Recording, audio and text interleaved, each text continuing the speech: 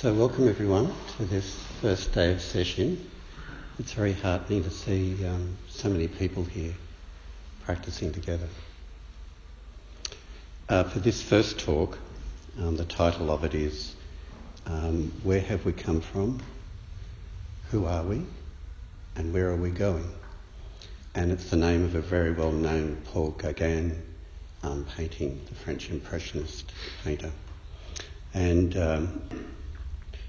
I chose it because it resonates with the Zen spirit of don't know mind, asking a question, not being certain of everything, fixed in some ideological certainty. But anyway, let's explore these questions together. As you may know from some of my Tuesday evening talks, I've recently been reading two books by the very well-known Israeli historian Yuval Harari. It's two books, Sapiens, A Brief History of Humankind, and Homo Deus, A Brief History of Tomorrow. And they're best-selling books, very well written, very full of researched information. And the background to him as a person is that he's quite a dedicated Buddhist practitioner in the Vipassana tradition. So he apparently sits for 2 hours every day and does a 30-day retreat every year.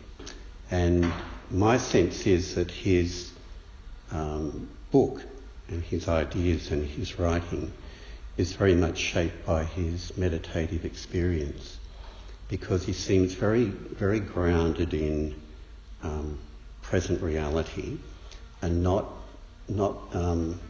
seduced, not taken away by ideologies of any kind. So it has this ability to see through all ideologies as a kind of abstract, imagined view of reality that human beings create. Now, our tradition, of course, starts with the Buddha, who lived 2,500 years ago.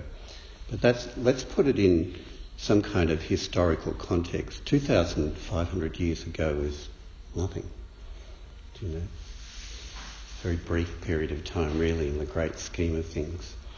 And what I want to focus on during this talk is that the life and times in which the Buddha lived are quite different.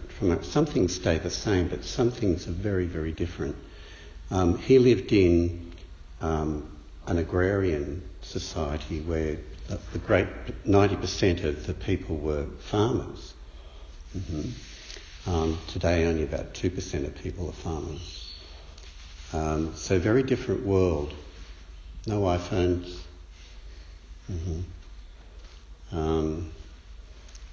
No multicultural restaurants downtown, nothing like that. And so very, very slower paced, probably simpler way of life that was much more in touch with nature than what, generally speaking, our lives tend to be. Far less technological. So my aspiration in this talk is how do we apply those same teachings to our life and times, which has very different influences on us to what happened in the Buddha's day. There are different ideologies and different religions that impact on us compared to the Buddha's day. And the Buddha in many ways was quite a radical. Remember, he lived in a culture where there's many different gods and a very strict caste system, and he comes up with this view based on his own experience that all human beings are capable of awakening, of religious awakening, not just the Brahmins. So he questions the ideology, the sort of dominant ideology of his day, and we can do the same. We can do exactly the same and look at what the ideologies are that we may take for granted or we're brainwashed into. But if you look at it in context, the Buddha lived 2,500 years ago, and the agricultural revolution has been dated at about 12,000 years ago. And then what was called the cognitive revolution happened about 70,000 years ago. That's when human beings developed this capacity to think in abstract terms and imagine different realities and communicate it to one another through language and organise themselves better. And that was the turning point where we started to become at the top of the evolutionary tree. And then you go back 2.5 million years, the emergence of human beings using Stone Age tools, and then you go back 4.5 billion years is the formation of the Earth. 2,500 years, just a little microsecond. Then if you fast forward from the Buddha, in terms of the transitions that have happened to human beings since his times, the scientific revolution is dated about 500 years ago, and the industrial revolution, where we started all this technology that has evolved to today, started. And perhaps as many people would say that the current revolution is the data revolution or the information revolution, where we're really understanding data and information and decision-making processes and algorithms and so on, and where that may take us. So that's the history that we've all come from, if we reflect on it. And even just in a personal sense, just realising how rapidly evolutionary change and development is occurring. Like you look at that span, from 70,000 years cognitive revolution, 12,000 years agricultural revolution, only 500 years ago. It's all speeding up, the rate of development. Being 70 years old, when I go back to thinking about what it was like in school as a schoolboy, I'm old enough to remember having pens and ink wells. That's how we wrote, right? Up until I was about 10. And then ballpoint pens came in, great revolution in technology. And typewriters and electric typewriters and clunky big desk computers and now iPhones. We all have an iPhone. It's rapidly, in a lifetime, that's changed over my lifetime and some of the other people here. And so it accelerates as it goes along. Now, to go into the question, who are we? Now, as we understand it from a Dharma perspective, intellectually, but hopefully as we practice more, we understand it for ourselves intuitively, that this idea that we're a separate self or a soul, and this kind of separate conscious identity that has free will and makes decisions and is master of its destiny and so on, that's the Dharma view of it, and the scientific view of who we are seem to resonate these days. Science seems to validate the Dharma way of understanding self rather than not validate it. Because with all of our MRI technology and looking at the brain, we can't find a soul or a self in there. We understand that a lot of our decisions and actions and so on are based on a lot which is unconscious to our conscious mind. Just as our heart and our lungs breathe without us having to think about it, so much of our decision making actually happens unconsciously. There's no little self in there running the show, is what science is demonstrating, and that resonates with the Dharma position. Everything is kind of like, it points towards an integration of different networks and so on operating that end up making decisions that go in a certain way. And a lot of it just happens organically. If you think of an example in nature, like a beehive, The queen bee isn't there bossing everyone around, telling them what they should do. You go to that flower and you go to that one and you go over there. Everyone's just doing what they need to do organically, right? And that, in a way, is a metaphor for the way a human being operates. You know, there's no queen bee in there running the show, or king bee for that matter. Mm-hmm. It's just sort of running itself in a way, in an organic way. And so from a Dharma point of view, it's a bit pedantic to say that there is no self. Obviously there is some sense of personhood and individuality. That's common sense. It's just that it's an inadequate way of understanding what the nature of reality is. A sense of self is made up of all non-self aspects. It's connected to everything. It's not some isolated unit like a soul.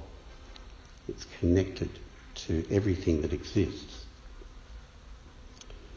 And that's what we understand more and more through Dharma practice. Now,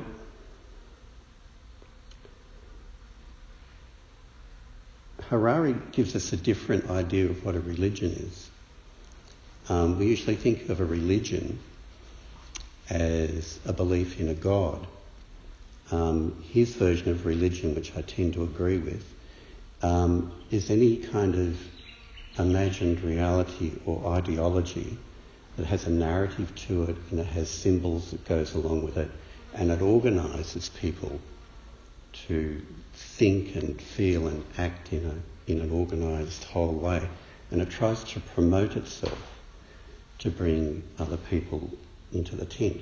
Right? So if you look at religion that way, communism is a religion, capitalism is a religion, you know, humanism is a religion.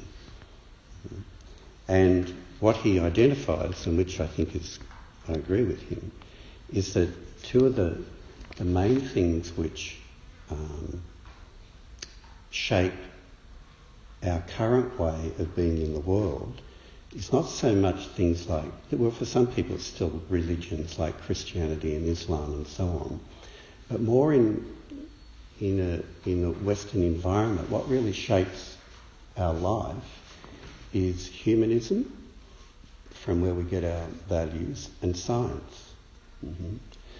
And we have faith in those things, and we just assume they're right, just like people years ago thought that Christianity was just right, Catholicism was just right. Mm-hmm. But they're constructed human realities. Mm-hmm. And what he tells us about humanism is that in many ways, I mean, there's a lot of good things come out of humanism, like looking at the importance of human rights across different genders and races and so on. But what's central to humanism is we don't think the gods are the bosses of the universe. We think we are. You know, that human beings, we have a very human-centric view of the world. There's a little sideline to that. I was in the news just a couple of days ago, which is very telling, that in Canberra was the first state in Australia to recognise domestic animals as sentient beings. Yeah, true. I mean, we'd all think that domestic animals are sentient beings, or even farm animals are sentient beings. But it was legally recognised that they're now sentient beings. It's taken us that long for one state to come to that view. Right?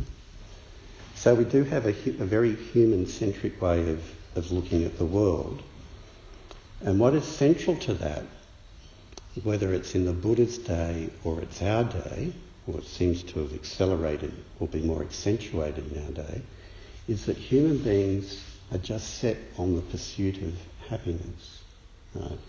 And humanism promotes the pursuit of happiness and individual happiness more and more. It's kind of focusing more on the individual rather than the whole. So that's one of the influences that impacts on us through the media, through what we read and so on. And it's kind of like a religion. We just assume that it's true. because everyone else thinks it's true. Kind of like a collective delusion. But it's not here and now sensory reality. It's an abstraction from it.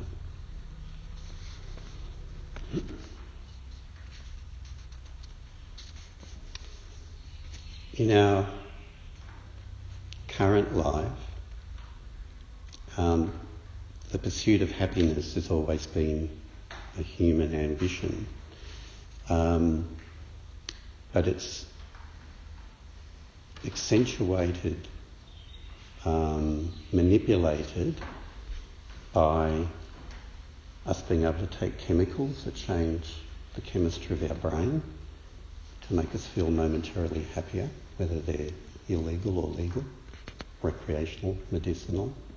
We can create virtual realities. We can transport ourselves to various places in the world. We can eat just about any kind of food we want to. It's sort of all pretty much laid on for us as present-day human beings. But what remains the same is that this pursuit of happiness. Now, some of you may be aware of the book title of one of my friends and colleagues' books in the Ordinary Mind Zen School, Barry Madgett's book, Ending the Pursuit of Happiness.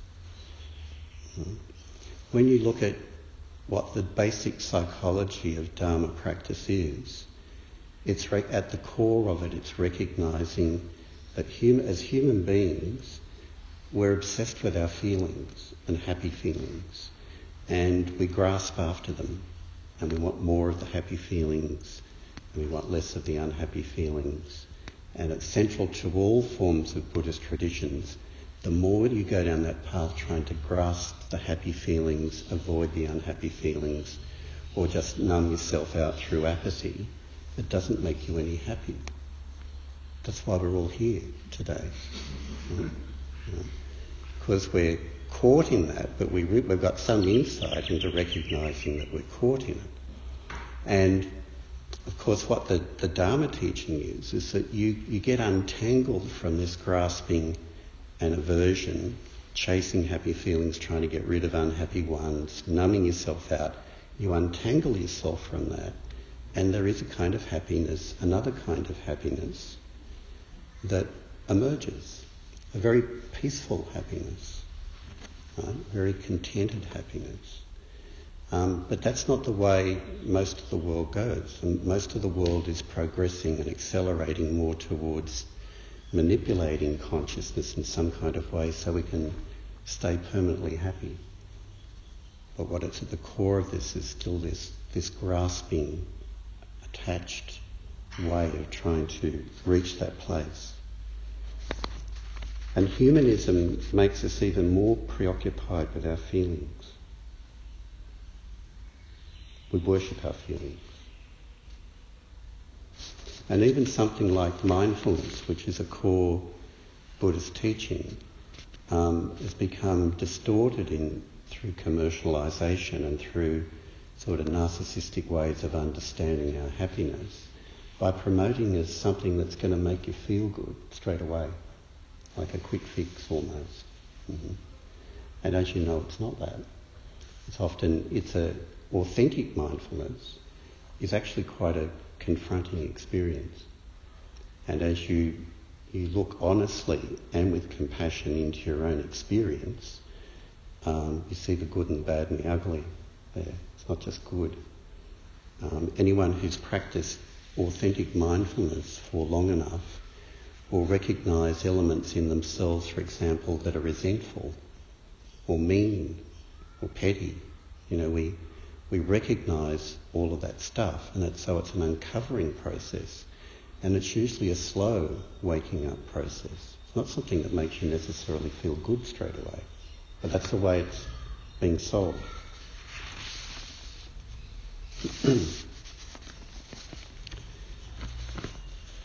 To give a little bit more of Buddhist psychology of how grasping, aversion and apathy works its way through our mind, through our sense of self, there's a very neat little teaching called the 4 Layers of Consciousness, which I made reference to a week or so ago. which was written by Thich Nhat Hanh. First layer is what's called mind consciousness, which in secular mindfulness research is usually referred to as the default mind. It's a mind that just sort of automatically just goes back to automatically thinking, judging, planning, analysing, worrying, thinking, daydreaming, that mind. You know that mind? Yeah, that one? And then there is the consciousness of sensory experience, just hearing and seeing and touching and tasting and smelling, and being that visceral experience of being in a body. That's sensory consciousness.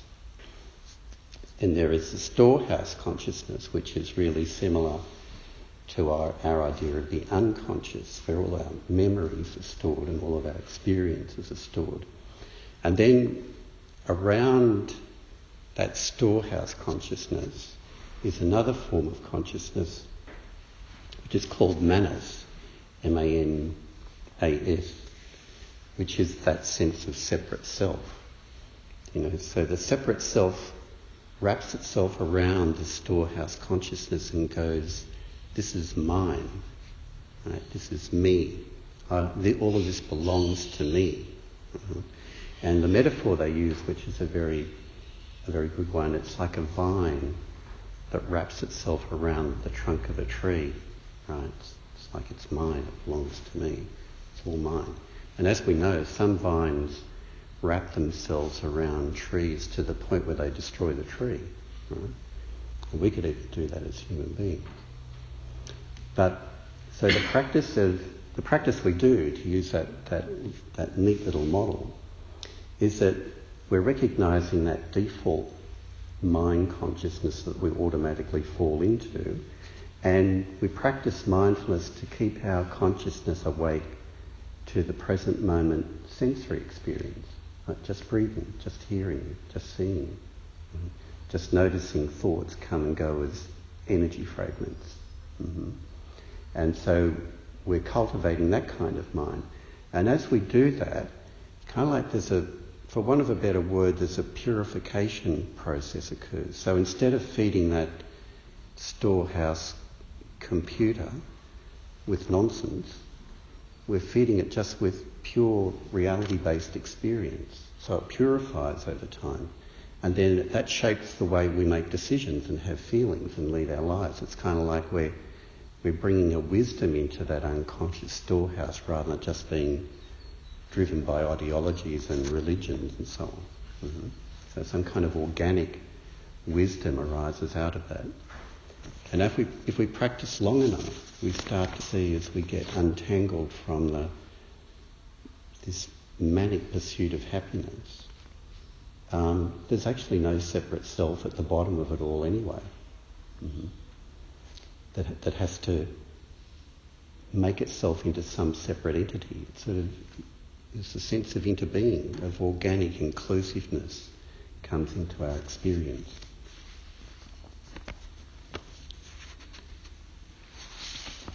So where are we going?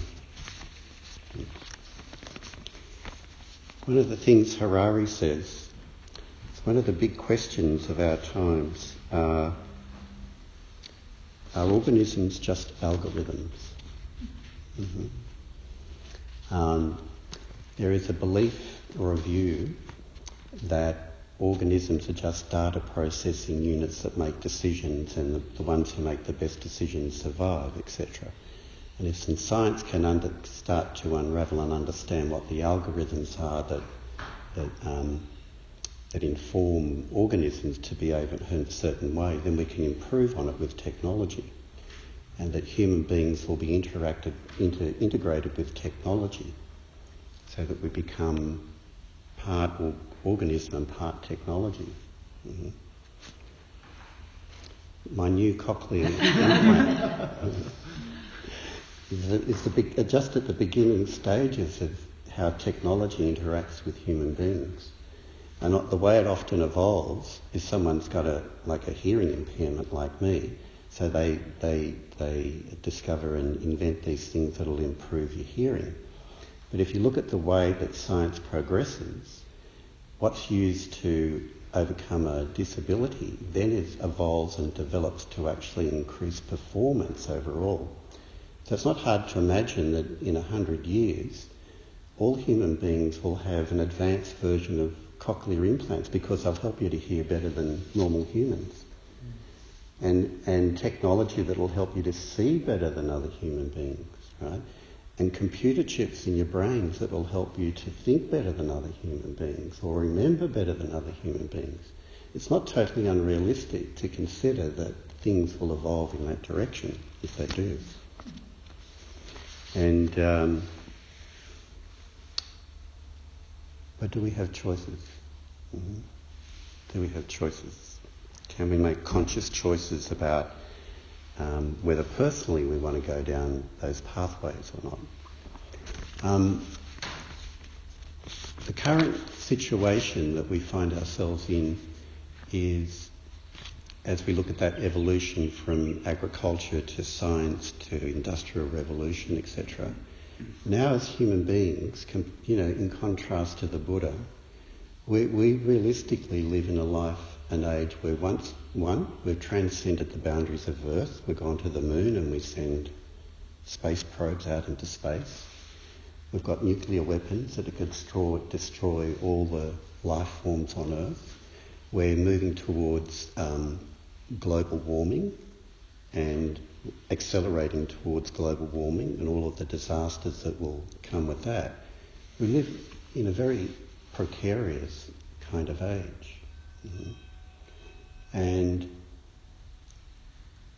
it's all driven by this, still, I think, the fundamental delusion that the Buddha recognised and still operates today, that I'm an individual pursuing my own happiness no matter what, and that's all that matters.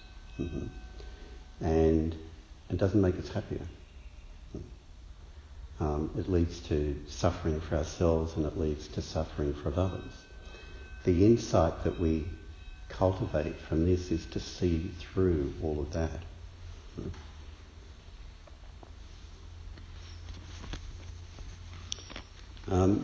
I'm 70 years of age. If I'm lucky, I've got another 30 years left. There's some people here who'll be around about 30, and maybe you've got 70 years left.